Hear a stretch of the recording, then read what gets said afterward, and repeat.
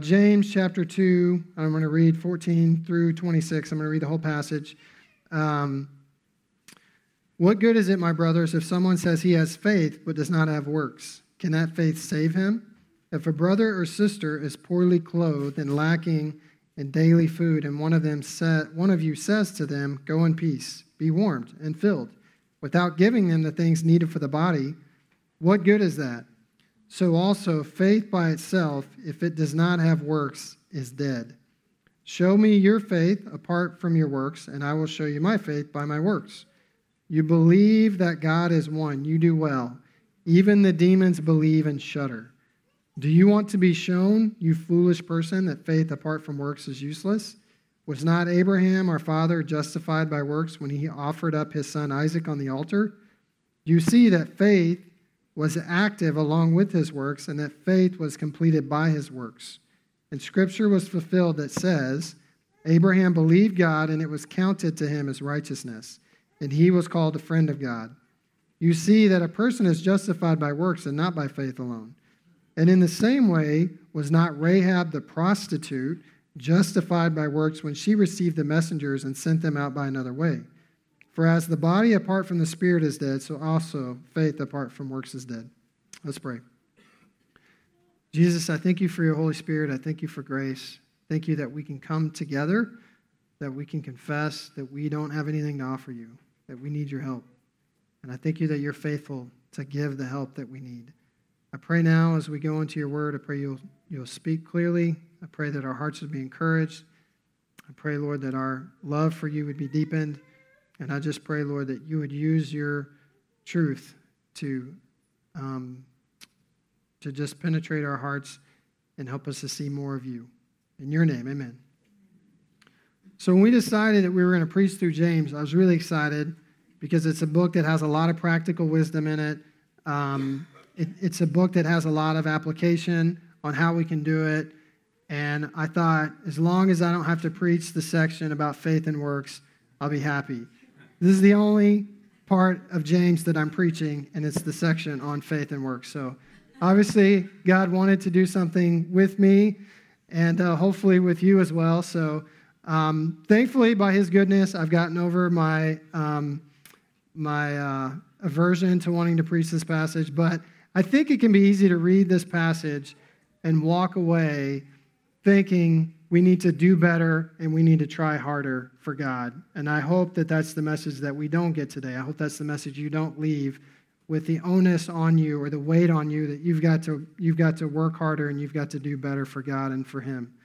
Because it can be easy to read that, and it can be tempting to read this passage and think that that is the main message that James is trying to communicate to us, but that's not the message that he's trying to communicate. We're going to see that he and Paul even back each other up on the message of grace here in a little bit. So I think it's helpful to look at the leading verses into this passage because they remind us of how holy God is. So in verses 8 through 13, God is telling us to love our neighbor as ourselves. He's telling us that his law is holy, which basically means he is so much different than us that he is set apart. He is so much more beautiful than we can imagine. He's so much more glorious than we can imagine. And so his law reflects that. It reflects his beauty and his glory. And there's no way that we can keep it. It's impossible. And so James, as Travis articulated last week, James does a good job of reminding us that if you break one area of the law, it's as if you've broken the whole law. Because God is holy, he's perfect. You can't just break one area without transgressing against all of the law. And so it's important to remember that as we go into this passage because we know the Bible tells us that you cannot keep the law of God. It's holy and we are sinful. And so James is not trying to come and circumvent that and say, work hard to try to keep the law. He's saying that if you have true faith, if God really lives in your heart, if you have really been redeemed, the law of good works will follow, that it will be a natural outgrowth. Just like me talking right now is not making me alive, but if I was not alive, I would not be able to talk. And so the good works flow out of the life that we have in Christ. That's what James is really wanting to communicate here to us. So In verses 14 through 16, James sets up this fake dialogue. So he's not really having this conversation with somebody. It's a hypothetical conversation where he asks a couple questions and then he gives an example. So he says, if someone says he has faith but does not have works, he says, what good is that? And he says, can that faith save him? So he's asking these kind of two crucial questions. So if you're saying, hey, I believe in God, but there's no other evidence that you love God other than by you just saying you believe in him, James is saying, do you really believe? Can you have faith that really saves you if that is the case? And then he uses this example. And the example he uses is an act of charity. So remember, James is writing to the church at a time where very few people are Christians in the world. And it's not in vogue. It's not normal. There aren't churches all over every city. In fact, a lot of these people are being persecuted because they believe in God. Their life is worse because they believe in God. They're shut out of the social norms of society. Many of them are poor. Many of them are persecuted because of their belief in God, and that's the only reason why. So he is using this example as an act of charity, and we know that acts of charity are very important to God in his heart, because James reminds us in verse 27 of chapter 1, religion that is pure and undefiled before God the Father is this, to visit orphans and widows in their affliction and to keep oneself unstained from the world. So orphans and widows in that time period, in any time period really, a lot of times are more helpless and destitute than other members of society, but especially in that time period because there were no really social safety nets. There was no there was no such thing as Social Security or disability insurance or things like that. So if you were a widow or if you were an orphan, a lot of times it meant you were the poorest of the poor and you didn't have anybody to advocate for you or to provide for you. And so we know that acts of charity are important, and they certainly should be among the fruit that we produce as we go about in faith. But James is not saying exclusively this only covers acts of charity, that the only way you can show you're a believer is by doing acts of charity. They should be part of what the Holy Spirit is doing through us, because we see through the Bible that God cares a lot for those that are helpless. And he makes a nation out of the people of Israel where there was no nation. And essentially the heart of the gospel is that we're all poor before God. All of us are born dead to sin. And he comes and he breathes his life into our lifeless hearts and wakens us up spiritually so that we can live for him. So again, the act of charity is important, but don't get hung up on it being exclusive. And this, where he says in verse 15, go in peace, be warm and well fed. Go in peace sounds nicer than it really was at that time. So, if you tell someone to go in peace, that's not a real common saying in our day. So, you may walk away going, oh, that sounds nice, or that was weird. But in that day and time, it was kind of similar to good luck. It would be like running upon somebody who had nothing and saying, good luck, I hope things work out for you, and kind of moving on. And so this go in peace, it lacks any kind of genuine care or emotion for the person. So don't make it nicer than it is. This is essentially coming upon a situation, not really caring at all, and just kind of moving on with your life. And so James is saying, he goes on to say in verse 17 that kind of faith is dead. He said, so also faith by itself is dead. If it does not have works, it's dead. So, by the way, I meant to mention this in the beginning. The title of the message is God Will Do Through You. That's really the point of this whole passage, so I don't have 3 or 4 bullet points that you can take notes under. We're going to go through verse by verse, and you'll kind of see that James is highlighting this one main point, that if God is alive in your heart, your thoughts, your desires, and your actions will look different than when you were dead apart from God. So that's really the main point, kind of the main banner that everything is going to fall under here. So in verse 17, this is a really important verse. He's kind of summarizing everything together. So also, faith by itself, if it does not have works, is dead. And so On the flip side, you could almost kind of say it in reverse, though. You can have as many works as you want to. If there's no faith, you're still dead. So it's not that working earns you favor with God. It's not that working gets you to a place where you are approved by God or God loves you or he likes you better. But it's saying that once God has sealed you, once you're fully approved by him, there are going to be good works that flow out of that. And so, he's also not saying that you'll get to a point where you have attained that only there will be good works.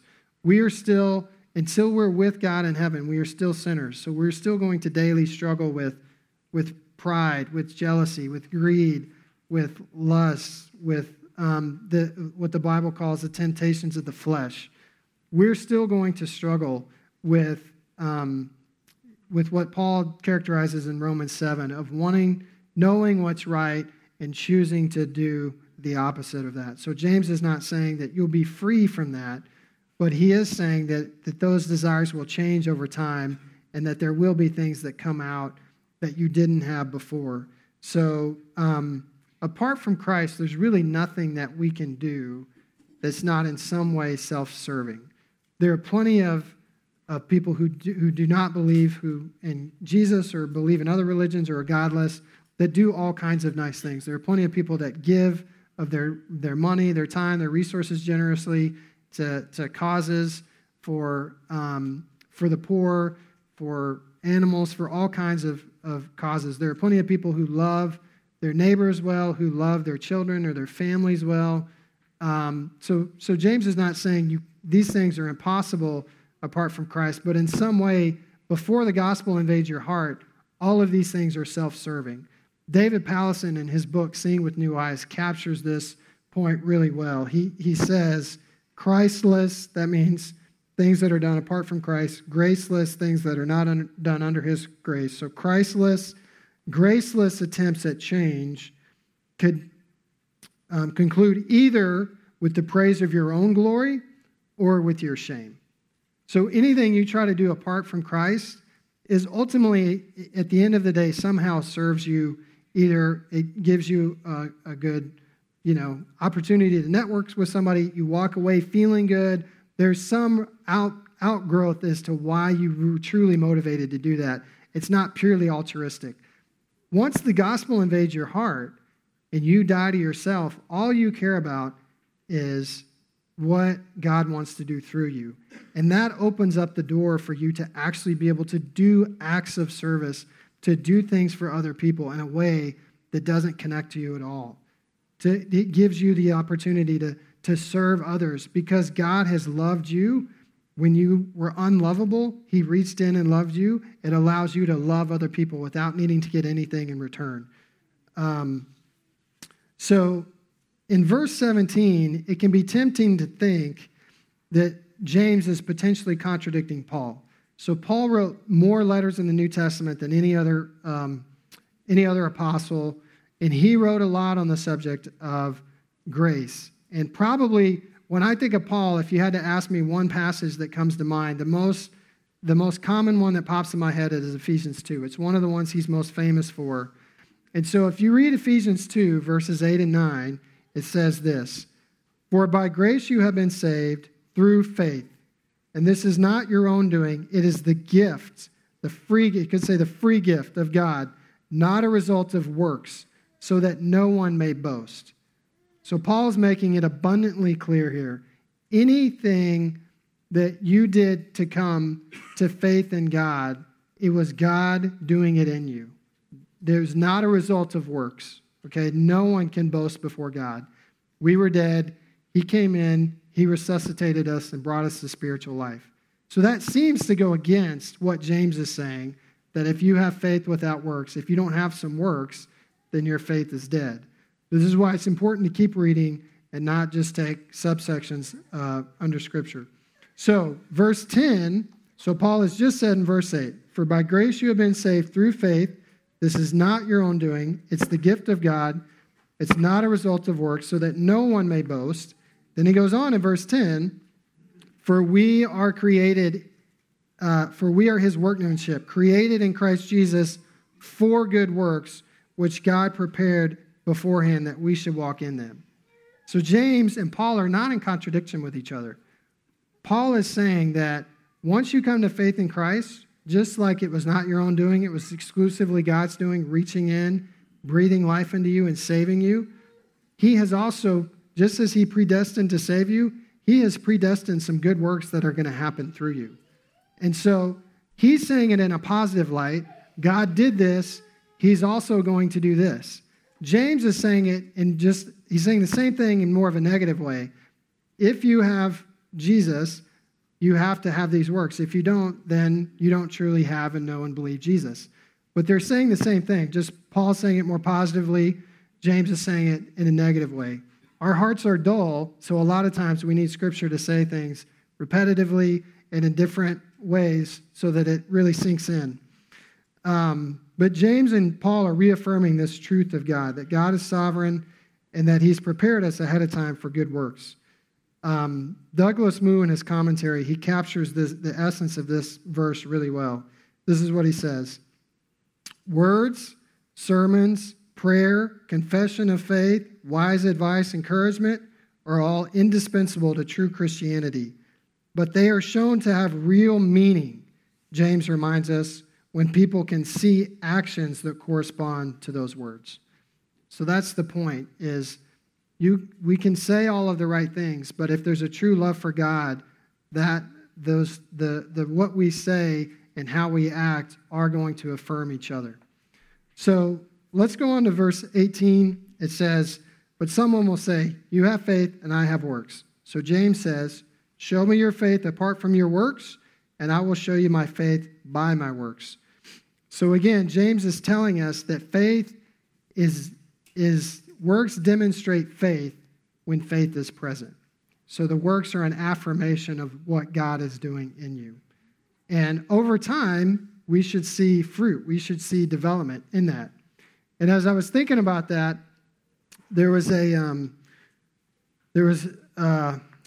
something that came to my mind, a memory. And so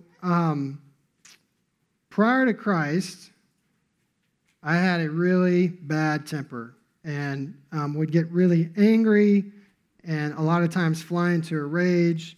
It was not uncommon if I lost a game to throw pillows around in the furniture, run, stomp around. And so my whole upbringing, I had this kind of struggle with anger. And by the time I met Robin, my wife, we've been married 15 years in September, the Lord had worked a lot of those things out of my heart. Not completely. And so there have been a few times that we've been married that I have lost it and just gone into like not so funny farm, needing to be committed rage. And so one time happened last year, and this has now become kind of infamous in our family because Robin was there, both of my kids were there, everybody was within feet of me of this happening. They all got to witness it on full display. So it was a nice spring day. We decided that we would go for a bike ride. So we have this bike rack that we can mount our bikes on. And we hadn't really done, we were going to drive to a trail and go riding. We hadn't really done it all winter, so we'd been sitting outside. And so the way the bike rack works is there are these bars, and you kind of move these arms up on the bars. You put the bike in, and then you pull them down and secure them. And so I had gotten them in place, except for this one. It was stuck, and I couldn't get it to go all the way up so I could get the bike on there. And inanimate objects throw me into a rage more than anything else. When they're not working the way that I want them to work, it gets ugly. So this thing is stuck. My frustration is mounting. I try to muscle it up. It gets further stuck, and now I can't get it to go up or down. It's locked. And so I'm starting to sweat. I'm starting to seethe with anger. I'm not talking to anyone. And so I decide, all right, I'm going to show this thing who's boss. I'm going to muscle it down, and then I'm going to get it back up. So I plant my left hand underneath it about 6 inches, and I plant my right hand right here, and I start pulling as hard as I can. Nothing happens for a couple seconds, and then it flies and gashes my left hand. So it just tears the skin open, and blood just starts going everywhere. Well, I'm not feeling any pain yet because I am in a rage at this point. So I'm standing, we kind of backed the car up near the garage. There's a trash can near me that I like Chuck Norris kick as hard as I can. And then, just out of anger, the trash can has nothing to do with the story other than that. Then I stomp up through the garage. We have these stairs that lead into our, into our kitchen. I stomp up the stairs, and on the last stair, I lift my leg up as high as I can, and I stomp it as hard as I can for good measure, and the whole staircase wobbles and shakes. I go into the kitchen, I turn on the water, and I throw my hand underneath. And I just kind of stand there for a second. And I notice like my chest is heaving up and down, and I'm starting to get a little dizzy because the adrenaline is starting to wear off. And I notice after about a minute, I feel something here, and my oldest, Katie Beth, is just holding me like this from behind. She's standing behind me. Robin is standing next to me with her hand on my shoulder. She has this look in her eyes as if she's looking at a stranger, and she has never seen me before. And then my youngest is kind of cowering next to Robin, looking up at me like I'm a psychopath. And I think it was Evie, my youngest, who actually broke the silence and said, "Why did you kick the trash can?" And so this is like my full, exposed, raw, sinful self on display for everybody. So eventually I calm down. We bandage up my hand. We have a good laugh about it. And then we have the same conversation. The 4 or 5 times this has happened in our marriage, we have the same conversation we have every time. Robin says, once I'm calmed down and rational again, "I think you need to go to therapy for anger management. That's not normal that somebody would respond that way to a bike rack." And I always say, I always give the same response. It's not always the bike rack, but I would give the same response. Just call my family, tell them what happened. Pick any of them, call them, and they will all say, "Yep, that sounds pretty normal for Hunter. Nothing to be worried about. That's just who he is." And so, thankfully, by God's grace, what they used to see maybe on a daily basis, she has only seen, a handful of times in 14 or 15 years of marriage. And so, if you have followed Christ for very long, think about how you acted, how you viewed the world, how you acted if somebody wronged you, how you reacted when things didn't go your way prior to Christ, how you felt, whether that threw you into anger or bitterness or depression. Think about how you view the world now, how you view, how you don't have to hold your hope in things like politics or the economy or your kids and how well adjusted they are. Think about how when somebody wrongs you, that you can, you may still get angry, but you can eventually move to, instead of moving to forgiveness, moving to bitterness, you can move to forgiveness. And because God has forgiven us so much, he extends his grace to us so that we can forgive other people. And so as you think about your journey of faith, it should provide hope and encouragement of what James is saying here in verse 18, that works will follow the faith. It's impossible for them not to. Fruit will follow the faith. It's impossible for it not to. And so I want to move to verse 19, which is a really critical verse as well. James says, "You believe that God is one, you do well. Even the demons believe and shudder." Now, what James is saying here is a little more radical than in his time than it would be for our time. Again, Christians are a small dot in terms of religious faith. If you were to do a census in the Roman world at the time of Christ, even after his death, it may not even show up as one of the main religions. So in those cultures, in the Greek, Roman, barbarian cultures, they had lots of gods. They were very polytheistic. There was not, most people believed in God. There were some atheists, there were some agnostics, but most people didn't just believe in one God. In fact, a lot of cities back then had their own temples to their own gods. And you could go to various cities and various temples and worship various gods. Greek mythology, as probably most of us studied in school at some point. So what James is saying here is a pretty radical idea. He's saying that you believe that God is one. We can miss that because in our day, it's probably more likely to encounter somebody who doesn't believe in God at all. But if they do believe in God, the fact getting them to be convinced there's only one God is maybe not the most difficult challenge in the battle. The most difficult challenge may be getting them to believe there is a God. But in that day and time, to go to your neighbor and to say, hey, there is only one God and he can provide life to you, that was a pretty radical concept. And that was going to be hard for a lot of people to understand.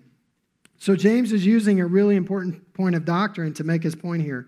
He says, you believe there is one God, you do well. Even the demons believe and shudder. Now, when you look at the Bible, there are plenty of instances where it talks about Satan and it talks about the demons. In fact, if you look at Mark chapter 5, verses 1 through 13, Jesus comes into this town. He encounters this guy who's demon-possessed. And this is what the demon says. What have you to do with me, Jesus, Son of the Most High God? So Jesus shows up. This demon knows he's in trouble. And he says, what have you to do with me, Jesus, Son of the Most High God? If you read the Bible, especially the New Testament, this is almost as good a greeting as Jesus gets anywhere in the New Testament. The religious leaders were constantly calling him a liar, a bastard, all of these things that were not flattering. But this demon calls him Son of the Most High God. And so the demon understands who Jesus is. He understands that he is sovereign, that the demon is subservient to him. He understands that he's sinless. Demons understand that the cross has defeated sin and death, and they understand that there's a coming judgment for them one day. But be clear, they are not going to be in eternity enjoying heaven with God. They are going to be judged and put into the lake of fire. So the point James is making here is you can understand about who God is. You can have a lot of knowledge about God. There are people who've grown up in the church who don't profess faith in Christ. There are scholars who study Christianity, who know the Bible better than most of us do, that are not believers. James is saying the knowledge, the understanding is not enough. God, the Holy Spirit has to come and invade your heart and breathe life into your heart for there to be real, true, saving faith. And when that happens, things are going to look different in your life and how you act and how you think and the things that you do. So that's the point that James is trying to make here.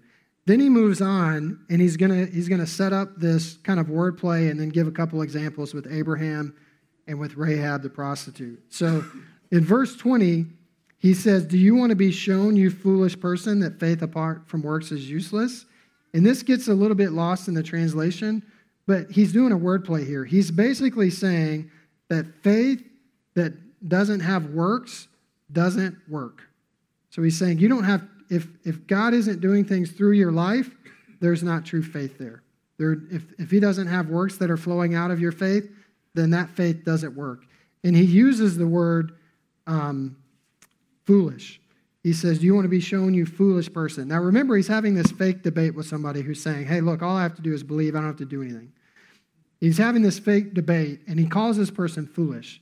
Now, foolish in our language doesn't mean, if somebody says you're a fool, you probably don't walk away as angry as if, they say you're a jerk or some other word, maybe that has 4 letters in it, then you don't walk away as angry. But in that time, the fool this was a really derogatory comment. In fact, the whole Proverbs is dedicated to exposing the destructive thoughts and actions and feelings of the fool.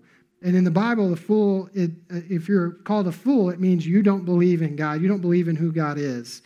So those are the people that are separate from God. So when James says, you foolish person, this is strong language that he's using here. It's not light language.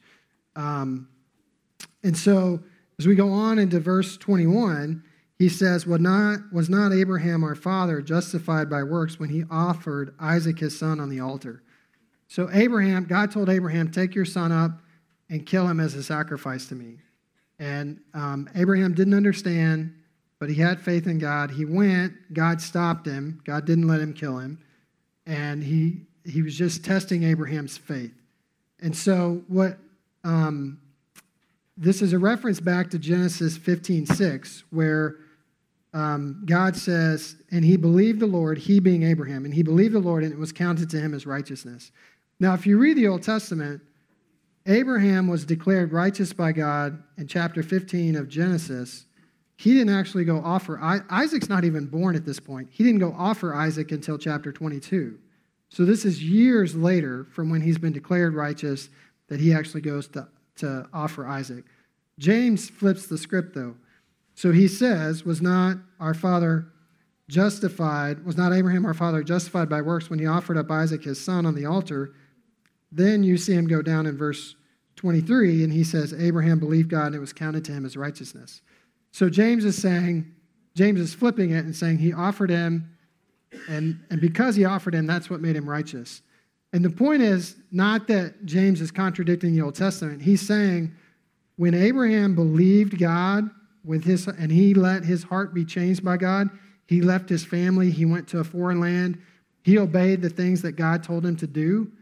That belief, that righteousness was a banner over his whole life.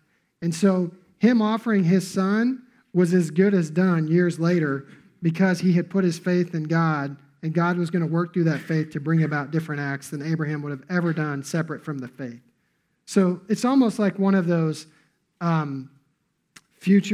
sometimes the prophets will talk in this where they're declaring something in the future as if it happened in the past. This is kind of what James is doing here. He's saying once Abraham believed, it was sealed that he was going to obey God and offer Isaac up as a sacrifice. That his righteousness is what drove his actions to do that. In verse 21 and 22, again, as we talked about, I want to just make one point here that Douglas Moo does a great job connecting back to. In verse 22, he says, you see that faith was active along with works and that faith was completed by works. And he connects this back to James 1, 2 through 4. So in James 1, 2 through 4, it says, count it all joy, my brothers, when you meet trials of various kinds, for you know that the testing of your faith produces steadfastness, and let steadfastness have its full effect, that you may be perfect, complete, lacking in nothing. So again, remember these people are poor, they're persecuted. James is saying, find joy in that, because that poverty, that persecution, those trials, they're going to result in a deep, genuine faith where you're going to love God more than you ever would have separate from those trials.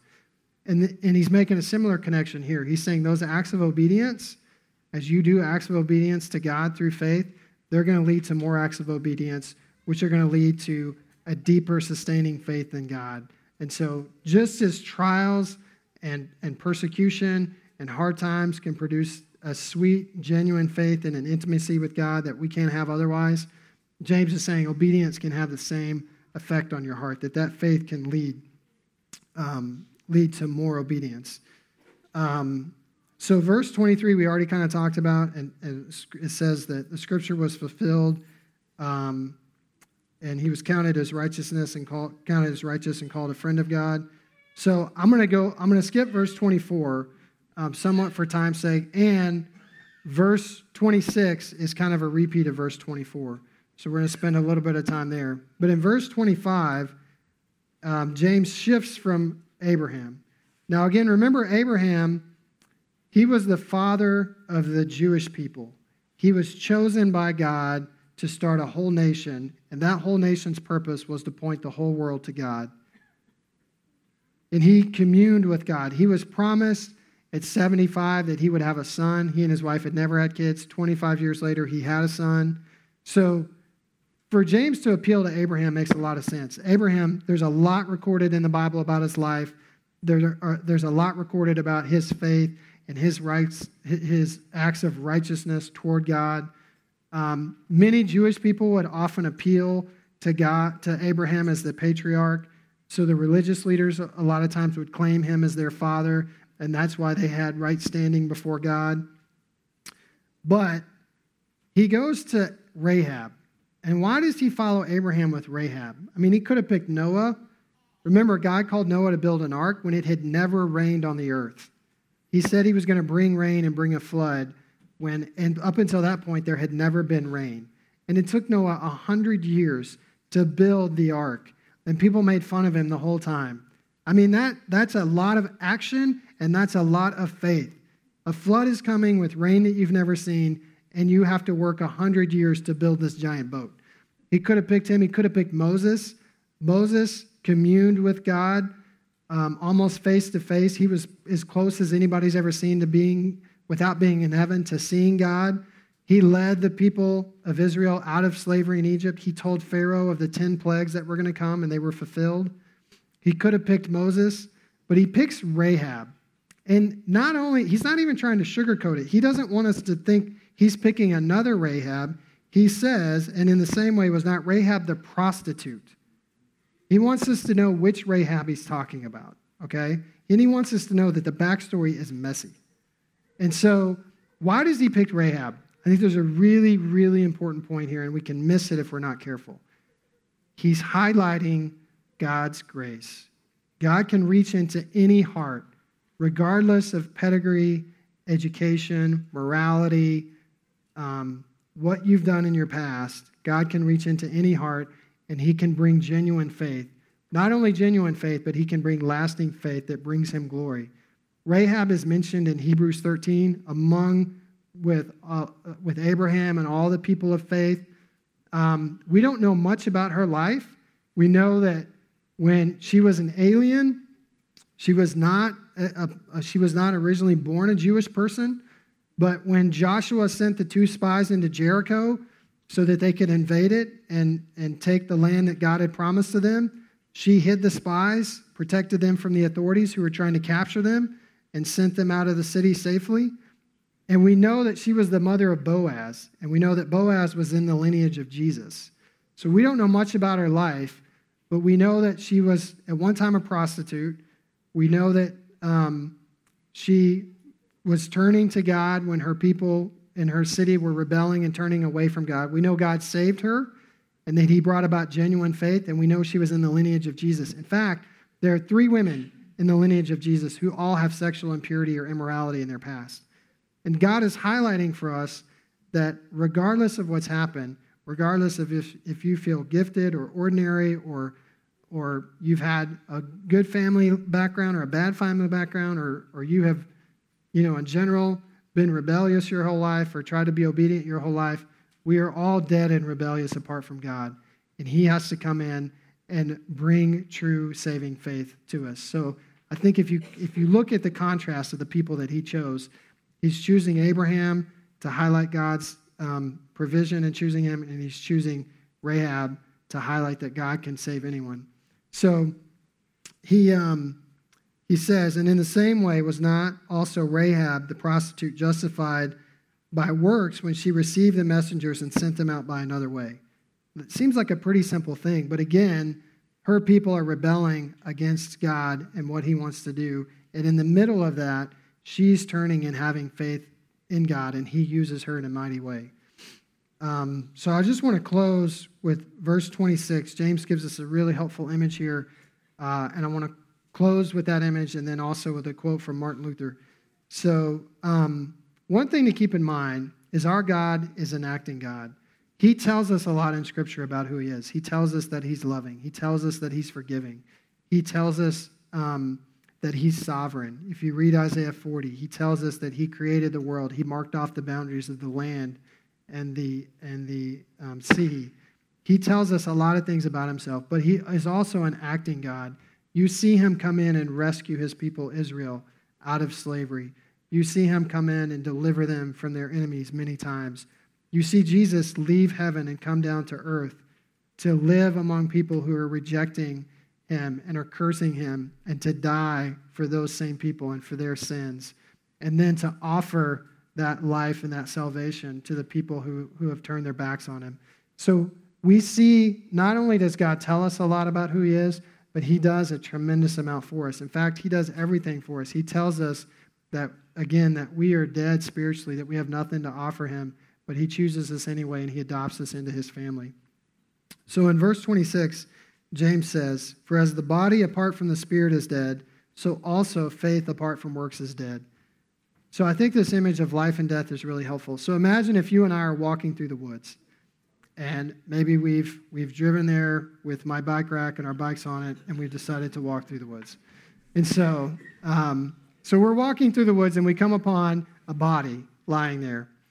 And so if we're having a conversation, and we're walking, we probably stop walking and we probably stop talking. We probably look at the body, we probably look at each other, and then we probably listen. Do we hear any snoring? Do we hear any breathing? Then we probably look. Do you see the stomach going up and down or not? Then maybe we begin to have a discussion if we don't see any of those things. Is this person alive? Is this person dead? Maybe we make a noise. Maybe we clap our hands. Maybe we nudge him with our foot or stick. And then maybe, depending on how creepy he looks, and then maybe if none of those things are working, we reach down to see if the body is warm or cold and if we can get a pulse. And if the body's cold and we can't get a pulse, we know the body is dead, and this is weird, and we're going to have a weird story to tell our friends. Now, imagine you and I are walking through the woods, and we see somebody walking toward us, and he walks up, and he starts talking. He sticks out his hand. He shakes our hand. We probably don't stop and have the same powwow about, hey, do you think this person's alive or dead? We don't need to do that because we can hear him talking. We saw him walking. We felt him shake our hand. That's the point of what James is saying here. Walking, talking, shaking your hand don't make you alive, but you cannot do those things unless you are alive. And so he's saying you cannot do works to make yourself alive spiritually. But if you're alive spiritually, God has already planned lots of good works and fruit for you to do and bear. And Martin Luther, now keep in mind, remember, Martin Luther was the father of the Reformation. Coming out of the Middle Ages, God used him to start a spiritual awakening of saved by faith alone. Because at the time when Luther was brought up, a lot of people said that you had to do penance. There were things like indulgences. There were traditions of the church that people believed all of these things had to be done to be saved by God. It was not just a belief in God. You also had to do some things to offer to God. So Luther spent his whole life carrying this banner of the message saying, no, it is by faith alone. You cannot do anything to earn God's favor. And this is a time where that message was not popular. There were times he had to hide for his life. There were times that the Catholic Church was trying to kill him. This was a message that was out of favor. So for him to say what I'm about to read, the guy who's known in history as faith alone and flying in the face of you can do anything to please God apart from his Spirit, this is what he says about our faith. It is a living, busy, active, mighty thing, this faith. It is impossible for it not to be doing good works incessantly. It does not ask whether good works are to be done, but before the question is asked, it has already done them. It has already done this and is constantly doing them. Let's pray. Jesus, I thank you for this time this morning. I thank you for your word. I pray that we don't leave wanting to do better or try harder for you. I pray, Lord, that we don't leave thinking that we have to work to earn your favor. But I do pray, Lord, that we leave motivated by your love, that you were willing to sacrifice yourself when we hated you, when we were running from you, so that we could be adopted into your family. Jesus, you were willing to come and humble yourself from the throne of the universe, from being in dominion over everything, and come to be born as a man so that you could conquer sin and death and offer that life to us. And so I pray, Lord, that our hearts are motivated from that love to share that truth with others. I pray, Lord, that our hearts are motivated to love each other well, to be patient, to be joyful, to be filled with peace, not to be anxious, not to be worried about finances or health or anything else, Lord.